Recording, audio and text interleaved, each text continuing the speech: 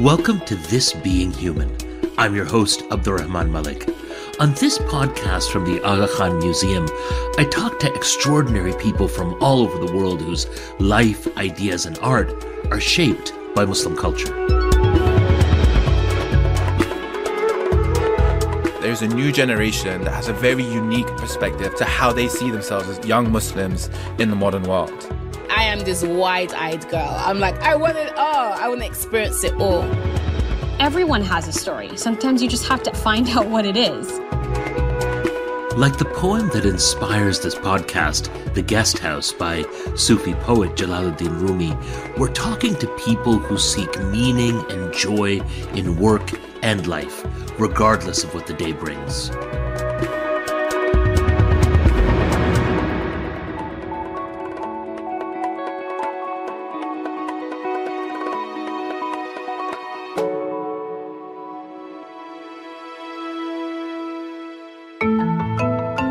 People like you and I should be done explaining why we exist, why we're in a place.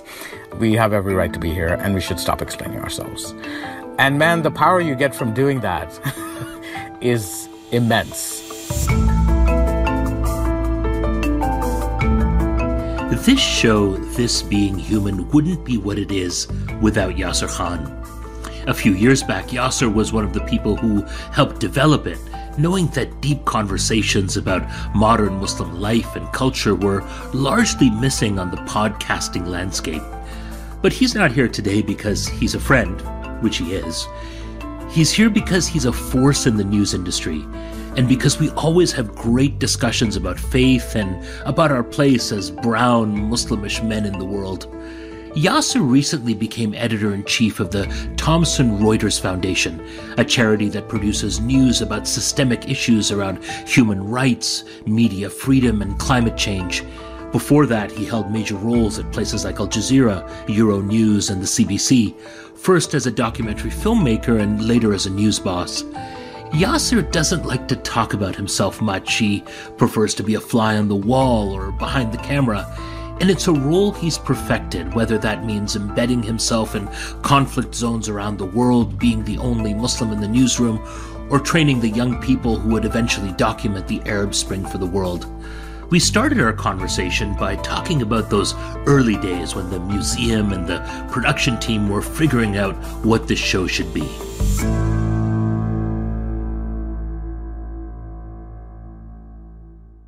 You know, one of my pet peeves when people talk about Muslim art, Muslim culture, and Muslim contribution to society and to humanity is that we talk about dead people. People who've been dead for hundreds of years.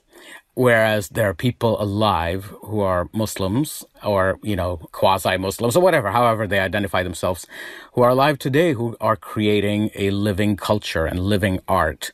And we never talk about them. The other thing, that I was really adamant on was it came from a joke that I heard this comedian, Maz Jobrani, who's this Persian-American comedian from California, when he said, for once I'd like to turn on the television and I'd like to see a Muslim just making a cookie. Hello, my name is Muhammad. I'm going to make a cookie now. And that's all there is to it. And that really stuck in my mind. And I said, what I would really like to help make is something where people don't come on and talk about how Muslim they are or the role Islam plays in their life. All I want them to be is they just happen to be Muslim and they're doing amazing things. You remember when we were first throwing around titles for this podcast, what did we call it? We called it The League of Extraordinary Muslims. Do you remember that? I do. This is what we eventually gravitated towards, which is, people who are alive today who happen to have Islam in their lives in some way, shape, or form, who are doing interesting things. And that was all there was to it. At the heart of it, you are a journalist who is at the cutting edge of breaking stories. You're running a newsroom whose mission and purpose it is to explore the thorniest, most difficult issues facing humanity. You've been in war zones. You have covered people in distress. You have been around trauma and hurt, and you've made sense of it for your audience. How has your identity fit into that work that you have done and are doing? What my work has done for me over the course of all of these years of covering all of that is helped my own identity to evolve.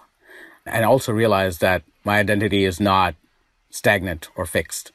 The more I see of the world, the more it impacts me and the more I change and the more my view of things changes. So, for me, journalism has been part of my growing up as a human being. My journalism is what helped me discover my own humanity, the humanity of others, kicked off my crisis of faith, and led me to, where I see myself as fitting into this world today, taught me how to love the most despicable people on the planet. It wasn't until I met really dodgy, awful people and I needed to tell the truth about them and I needed to portray them in a truthful light. I would always look for what is it about you that I can love so I can truthfully tell your story. It's very, very difficult to do, but that's one of the things that journalism's done for me is develop that level of empathy where I can put myself in somebody else's shoes and see the world through their eyes. It doesn't always happen, but it happens more often now than it ever has. I also think it's made me a better parent because, my daughter's 8 now, and it's a joy to put myself in her shoes sometimes and to try to see the world through her eyes. And what that's done is it's made me a better listener, a better communicator with her. I don't know if I can tell the story. I remember the first time she said the F word. She was 3, and she probably picked it up from me because I say it a lot when I'm on phone calls. And she knew it was wrong, and she'd said it to her nanny at the time. And I was putting her to bed, and she says to me, "Baba, I think I did something bad today." I said, "Yeah, what did you do?" She said, "I said the F word to, Miss Lenny, who was the nanny." And I said, "Oh my goodness." And she said, "Is that bad?" And I said, "What do you think?" And she said, "Yeah, that's bad." I said, "Well, what do you want to do?" And she said, "I think I should say sorry."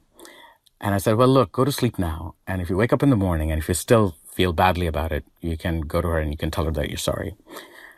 And I thought that was the end of it. And then she says, "Baba, when can I say, the word?" And I was stumped because if I'd said to her, "You can never say it," then, it would become a thing. And if I'd said to her, "Yeah, sure, you can say it anytime you want," then it would become this other thing. And I didn't know what to do. And I think being a journalist helped me put myself in her shoes. And what I ended up coming up with was, I said, if something really, really, really bad happens and you come and ask me, and if I say yes, you can say it once. Because I think to her, more than anything, this was a mysterious word, right? It had all this power that she didn't understand, and it had all these consequences that she didn't understand. So I could put myself in her shoes and figure out the confusion that she must have been feeling at the time. And I thought, I need to take the mystery away and I need to take the power away, but I still need to maintain some degree of authority on this. And that's the best I could come up with. And hand on heart, it has never happened since. The word has never been spoken from that little mouth. It speaks to the tools, isn't it? That journalism and the art of journalism and the skills that grow out of it give us to navigate humanity. But I want to ask you, Yasser, you talk about finding humanity in the dark places. Give us an example of a time you had to find humanity in a dark place. There's not a dark thing that comes to mind right now because there's just been a lot of them. And I think I've filed a lot of them away. But I'll tell you something that being empathetic has helped me with. So, I'm a smoker and everybody's on my case to quit smoking. I've tried many times to do it. But, there have been times where having cigarettes on me has literally saved my life because I understand that feeling, right? So I used to cover the Sri Lankan Civil War. And because of the way I look, I'm dark-skinned, I've got a goatee, and at that time I had dark hair. I would be mistaken by the Sri Lankan army soldiers as some kind of a Tamil Tiger official, just by the way I look. And I would always get yanked out of the car. And, there'd be a gun pointed at me or whatever. And it would be a tense situation. And what I'd learned how to do is keep my pack of cigarettes in my breast pocket. And I would have my hands up and I wouldn't make eye contact. And I'd say, "I'm a little stressed right now. do you mind if I have a cigarette? And they'd say, sure. And I'd say, I'm slowly reaching for this. I'm not going to make any quick moves. I'd reach for the pack. I'd put one in my mouth. And then I would look them in the eye and make eye contact. And I'd say, would you like one? Because I know the stress of being at a checkpoint where you don't know if you're going to get blown up. And this happened a few times where I'd say, would you like one? And invariably they'd say yes. But in order to take that cigarette, they would have to put the gun down. So, that level of using that empathetic relationship to make a friend at a tense moment, I mean, I couldn't have learned that in any other profession.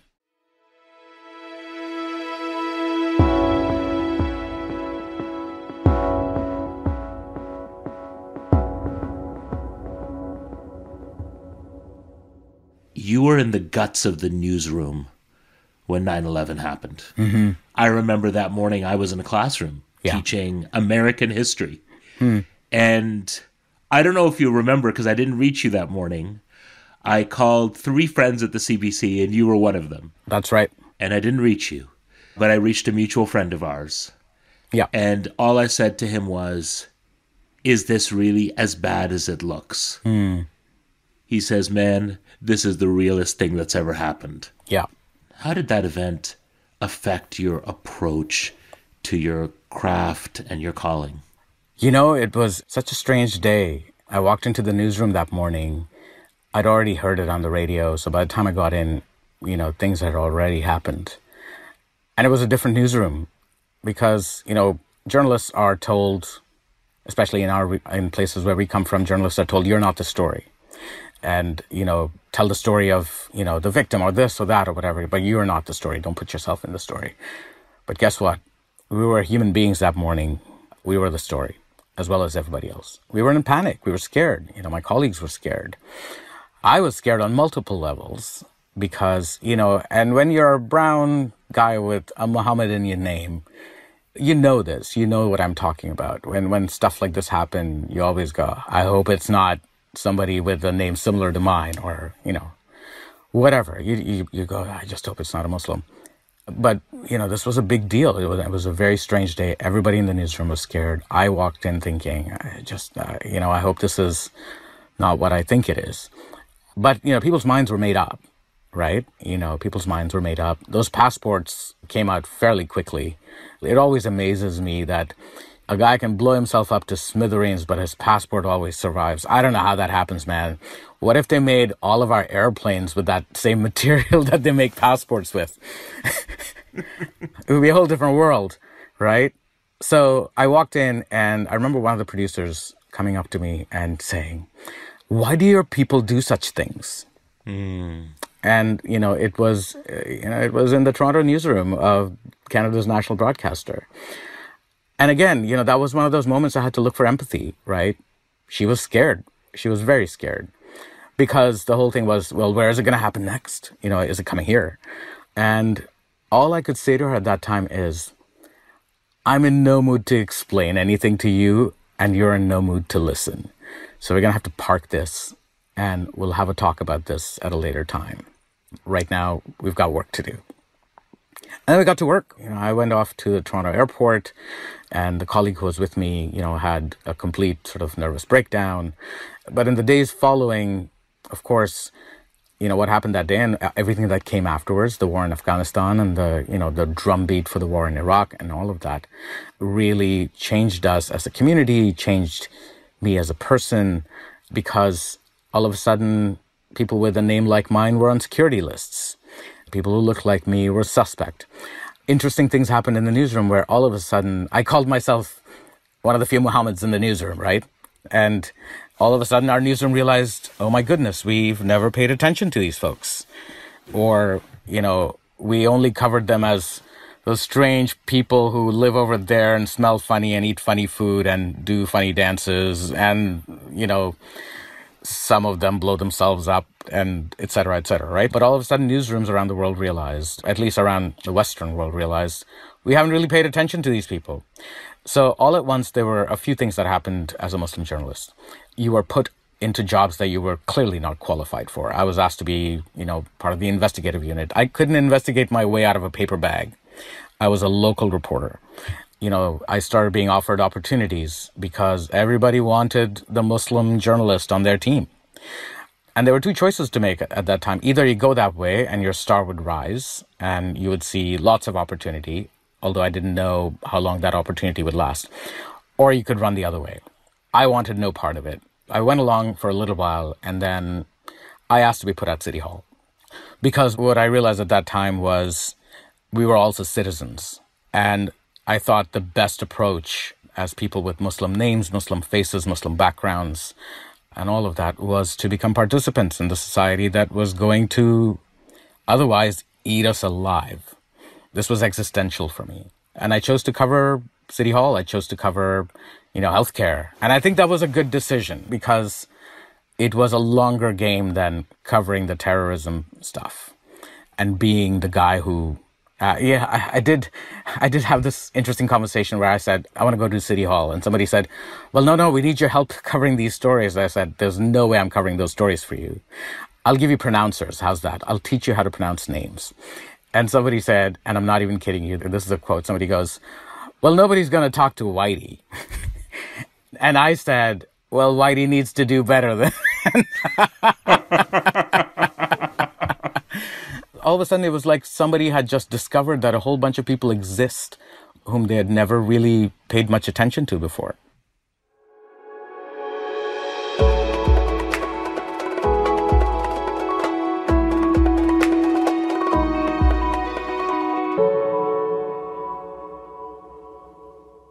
You moved from Canada and you moved to the Middle East. And eventually became the head of the, English language video for arguably the most famed network outside of Europe and the United States and Canada, Al Jazeera, where you made some incredible documentaries. And you're right. Now that I'm thinking through going through my mental list of Yasser's documentary work, your work was about a lot of different things. And there's one story which I remember you telling me about camels in the outback. Yeah. And I had never heard about camels in the outback. And I was thinking to myself, what is Yasser doing chasing camels in the outback? And when you told me the story, it kind of all made sense. I've done a lot of important work in my career, but man, sometimes it really grates on me that that's the film that people know me for. Sometimes I get a kick out of it. Sometimes I'm like, I've done more important work. But it was a great story, wasn't it? And I think that's what sticks in people's minds. Basically, there was a newspaper clipping that the Australian government was going on a camel cull, was spending millions to cull these feral wild camels, and there were millions of them, because they were destroying farmland and fences and water points. And I thought, how the hell did camels get into Australia? And by then I was also getting a little exhausted of covering the Arab Spring. I mean, it had been full on since January 2011. And we'd done Egypt, we'd done Syria, we'd done Libya, and we were telling one kind of story, and it was just a harrowing story to tell. And I thought, how can I take a break from this and go as far away from this as possible and still tell a good story? And this newspaper clipping that one of my colleagues brought, about camels in Australia, I was like, well, this is it. This is the ticket, isn't it? Australia is about as far we can get from the Arab Spring as possible. And we're going to do this story. The trouble was we needed to find a character who could help us empathize with and think about these camels in an alternative way. Anyway, we took this Qatari businessman who was a former camel herder and was now a millionaire to Australia because he was going there to see, if there's an alternative to flying around in helicopters and shooting camels from them and leaving them for dead in the middle of the desert. And we found an incredible story. The incredible story is that in the mid-1800s and the early 1800s, white people were taking over Australia and they needed to map the country and open up the country and set up railways and all that sort of thing. And horses were dying because, horses are not built for that kind of arid environment. Cars were breaking down because they were not built for that kind of environment. And somebody said, let's bring in camels from what is present-day India, Pakistan, Afghanistan. And not only that, they brought in Indians, or what they called Afghans, to run these camels.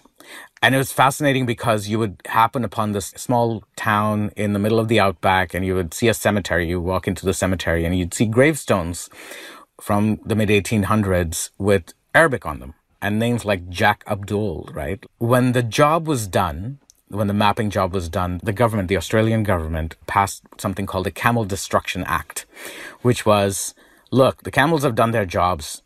Now you lot who've been running these camels for all this time, just take them out back and shoot them. And of course, these folks were like, that's never going to happen. So they literally let them loose. And the feral camels that you see in Australia today are the great-great-grandchildren of those camels.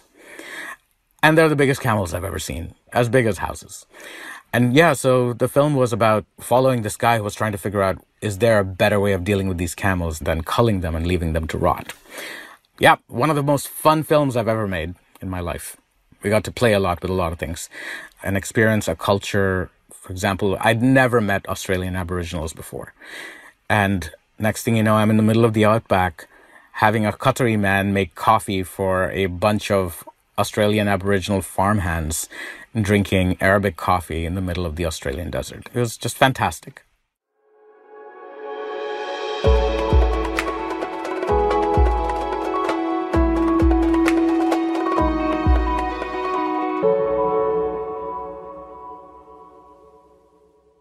You're running a global newsroom from London. I want to think back to the young person I met at the University of Toronto and became friends with. I know you aspired to go into journalism, even though that wasn't your major at university, and you ended up at CNN, and you ended up at the CBC, and you ended up at Al Jazeera, and you ended up at Euronews, and now you're at the Thomson Reuters Foundation. Wow, Yasser, it's been an incredible journey from those early years of dreaming and imagining. What do you tell your 20-year-old self now that you are where you are and went through the struggles that you went through? I would tell that 20-year-old Yasser Khan, you're one lucky SOB. Because not too many people get the breaks in their lives that I got, man. Every time things were going wrong, there was always somebody whose hand I could grab onto. You know, there's a story here. I was 18 when I was doing Hajj. When I was actually performing Hajj, I filmed the Hajj twice. But when I was 18, before I came to the West, the debauched, crazy West, my dad sent me to Hajj to cleanse my sins before, I filled the pot again. I was the youngest in this group of people who had gone to the Hajj. And my job was to take care of the oldest person in that group and, make sure that he could go to the toilet, that he didn't fall, that he had clean clothes to wear, and that he was taken care of, that he didn't faint, that he had enough water to drink and all of that. So I was doing that. But invariably what happens in places like the Hajj is that there's usually a stampede. There's usually somebody at the front of the crowd stops and the people at the back of the crowd, they don't know what's going on. And there was one such moment where we were walking and then there was a surge and the crowd pushed from the back. Me and this older gentleman got pushed towards this essentially a huge open sewer, and I was about to tip over, and out of nowhere this tall black dude appears across this chasm of just basically human waste, reaches over with these long arms, reaches over, literally lifts me off the ground and puts me beside him, and then reaches over and lifts the older gentleman up, like literally picks us up, like as if we were like pillows, puts us on the other side. I turn around to say thank you. He's gone. I have no idea where he is. And, it was an incredible moment. And I always think about that whenever I'm in trouble or whenever things seem untenable. I always think back to that dude, and I always look for him in a crowd. Who was that? Was it Mr. Rogers who said, look for the helpers? I always look for that. And you know what, man? Incredible privilege to have found a helper every time I needed one. From my first boss in the media to everything else.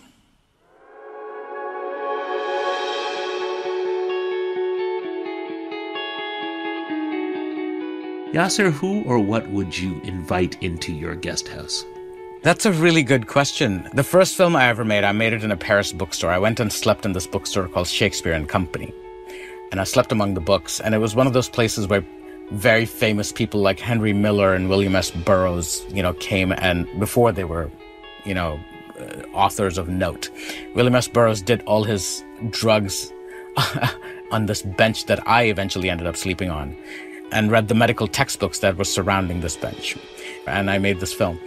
And basically, the whole idea of that film was the main character of that bookstore, who was the owner of the bookstore, an old gentleman named George Whitman. And George basically had created this bookstore and let all these people sleep in his bookstore because he didn't want to go travel the world. He wanted the world to come to him, right? And he opened the doors for the world.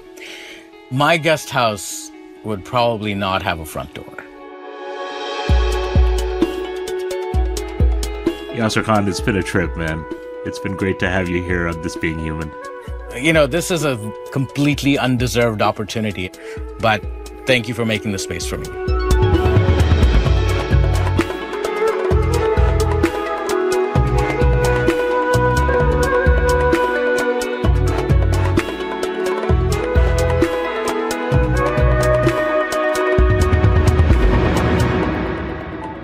Thank you for listening to This Being Human. You can find more resources related to this conversation by clicking on the link in the show notes. This Being Human is produced by Antica in collaboration with TVO. Our senior producer is Kevin Sexton, with production assistance from Danya Ali and Abi Raheja. Our executive producer is Lisa Gabriel.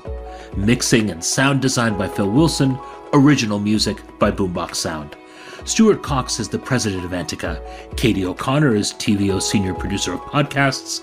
Laurie Few is the executive for digital at TVO. This Being Human is generously supported by the Aga Khan Museum, one of the world's leading institutions that explores the artistic, intellectual, and scientific heritage of Muslim civilizations around the world.